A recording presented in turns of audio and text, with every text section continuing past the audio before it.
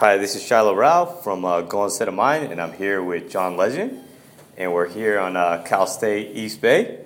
And so, John, so what brings you out here today? You're working on stuff with Degree? Yeah, Degree approached me to guest direct a short film series we're doing with Stephen Curry. Okay.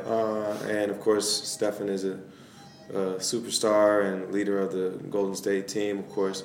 And I'm a big fan of his work and excited to be here to find out more about him and shoot a film series that gives the fans a little bit more behind the scenes about who he is, how he got to where he is, and what he's doing to stay on top. So it's interesting, John. So I remember a few years back, we had a Golden State of Mind night at the arena. Yes. And the halftime show was actually your show. Yeah. Put together with Steven Jackson. Yeah. Do you mind just reminisce a little bit? What was that all about? And have you been here back since then, or this is your first time? I've been back here to perform at the Oracle Arena for different reasons. I was on tour with Sade and played there, and I was back at Paramount Theater on my own tour recently. But when it comes to the Golden State appearance that we did, it was because Steven Jackson and some friends of ours that worked behind the scenes with him wanted to help raise some money for my charity, and Golden State agreed to do an event with us that night. And I sang at the game, yeah. And we raised some money from my organization, the Show Me campaign, and we had a great night. Yeah, it was fantastic. I remember all the pregame comments and postgame comments. People really enjoyed it on the website. Absolutely, we had a good time. So a little bit more about what you're here today. So I heard you're directing this actual piece, right? I'm the guest director. We have some real professionals here to help me too. But the whole idea is to give the fans a bit of a behind the scenes of what it takes to be a great athlete and what it takes to maintain that. And so we're focusing on how do you improve as an athlete? How do you perfect your craft? What kind of work goes into it? And we're going to learn more about Stefan's process. Okay. And all the obstacles that he's overcome over the years. And obviously, like all your years of singing, there's so much training that's got involved in that. What are some of the parallels you see?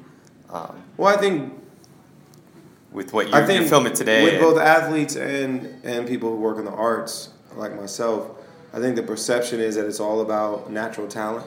But anybody who's successful in our business knows that you do need to have natural talent. It's very important. But unless you really work and focus on improving your craft, that natural talent isn't enough to carry you. And so, and I think that's especially true with athletes. You just see, he might be a great athlete. He might have been born a great athlete. But to be able to shoot the way Stephen shoots and do it consistently over a long period of time, it takes a lot of work, right, a lot of focus, a lot of time in the gym. And I think it's a good lesson to show everyone what it means to focus on improving yourself and focus on getting better. Mm-hmm. So all people of all ages read Golden State of Mind, SB Nation, but over the years we've always had a lot of youth reading our site, people from all ages, like a lot of college students, a lot of high schoolers. Sometimes they just see, they see the shows, they see Stephen on the court, but they don't see the practice that goes involved in the background. Could you quantify, just your side as an artist, what is the stuff that happens behind the scenes, the work, the hours of work? Well, we spend hours in the studio writing, perfecting the arrangements. Mm-hmm. So I'll write a song in maybe 4 or 5 hours, but the process of making that song into a great record with great arrangements takes a lot of time, a lot of back and forth with different producers and musicians and just trying to get it right. And you develop your ear from listening. You develop your ability to create from just continuing to create and getting better at that, but also listening to other artists that you love and getting inspiration from them. And performing takes a lot of rehearsal with the band and just becoming more comfortable with yourself and how you want to project to the audience. And all of this takes effort and time and really focused practice. And that's what it takes to be great at what you do. And everybody I know that's successful in this business for a long period of time, whether it's Beyonce or Alicia Keys or Usher or John Mayer, any of these people that I know that are successful for any long period of time, they do it because they work really hard. So I think it gets exponentially harder when you have teammates, right? So on your side, it's about working with collaborations. Yeah, we have band duets. members, we have co-writers, we have producers, we have all kinds of team members, and you got to be good at working with the team. You got to be good at taking feedback from different people. So, like, I'll have Kanye executive produce my album with me, and I'll listen to his feedback, and you got to be willing to take criticism and understand that it's there for you to improve and get better. And I think everybody who wants to be great needs to have an open spirit for collaboration, and I think that includes athletes, particularly in team sports. Right. So just picking one example. So Green Light, very popular song. Yeah. A collaboration. Yeah. What's involved in that, like in terms of time? Well, the writing was done separately from. So this was actually a process. So the song I wrote with a couple writers in LA. We were a guy named Rick Knowles and a guy named Finn Greenall. We were sitting in the studio and we just started out just strumming stuff on the guitar, and then they built kind of a rudimentary arrangement around it with a beat and some synthesizers and things. We wrote the song in a few hours. It didn't take us that long. But then the process of actually making the record, what you hear on the album,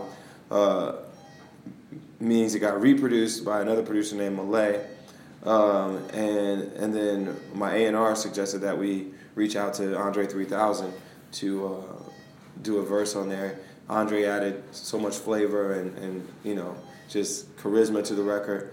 And the final version was probably done after maybe 20, 30 hours of work. 20, 30, okay. Yeah, and then, you do that for a bunch of songs. Some of them don't make the album, some of them do. And then, you mix them, you do all these things with them, and then finally you get an album. And usually that takes me about a year and a half or 2 years to finish, with breaks in between doing other things. But it usually takes a couple years for me to make an album that I'm proud of. Yeah, I mean, it's great to hear on our side, we hear like a 3.5 minute clip or we see a 3-pointer that goes in and we think that's it. Yeah. But there's so much stuff that goes into it. There's a lot that goes into it. Yeah. And sometimes you get it right at the beginning and then you do all these tweaks to it, then realize we should have just left it like it was at the beginning. But sometimes all that rearranging and reproducing really pays off. And there were several songs on the album, my newest album, Love in the Future, that were like that. So, John, I know you're a big basketball fan, yes. Big hoops junkie. Yes. What are some of your favorite players and teams out there? What are the... Stephen is definitely one of my favorite young players. Obviously, he's relatively new on the scene, but he's already established himself as one of the most exciting players in the league. I grew up a Lakers fan, so I'm still pretty loyal to the Lakers. I know I shouldn't say that. We'll cut this part out. No, I'm kidding. But I'm always going to be a Kobe fan, and I grew up, loving Magic Johnson, James Worthy, that whole era, and so I'm still a Lakers fan and love Kobe, and he's an example of somebody that's always dedicated himself to being great. Plays with tenacity, plays with that fearlessness that you need. And that's what I love about Stephen. He has that fearlessness too. You can just tell he's not afraid to take on any challenge, to take on any opportunity to help his team win. And when he's in his zone, he's unstoppable. So it's always fun for audience to make comparisons between their favorite artists and NBA players. So John, if you were an NBA player, whose game is most similar to your singing style? Well, I like guys that assist guys, and I think for me, I always gravitated toward that. Maybe because I was never a great shooter, but I always like guys that were great assist guys. That's why I loved Magic Johnson growing up. I just love guys that could create and make everybody better around. Yeah. And I was always a big collaborator and still am. And a lot of times, the first time people heard me on records was as a part of someone else's record. And so I think I have that assist man mentality as well. So I like the Chris Pauls of the world and people like that who are great distributors and great leaders. So dropping dimes on the mic. Exactly. So I'll let you go, John. We really appreciate your time. But I guess my final question, we got a lot of Warriors fans reading. How far do you think the Warriors are going to go this year? They look great. The West is very tough, and there's quite a lot of very good teams at the top, but they look like one of the best teams, and I could see them, going pretty far in the Western Conference playoffs. So the keyword is playoffs. We don't see that much over here in the Bay Area. That's going to happen. But for sure in the playoffs. That's going to happen. That's going to happen. What do you think in second round, conference finals, I don't know, NBA man. finals? The sky's the limit. Steph gets hot. Thompson gets hot. Who knows what's going to happen? All right, so you heard it here first. John Legend's picking the Warriors to win the NBA Finals in 7. But thanks a lot for your time, John. Thank you. Really appreciate it. Yeah.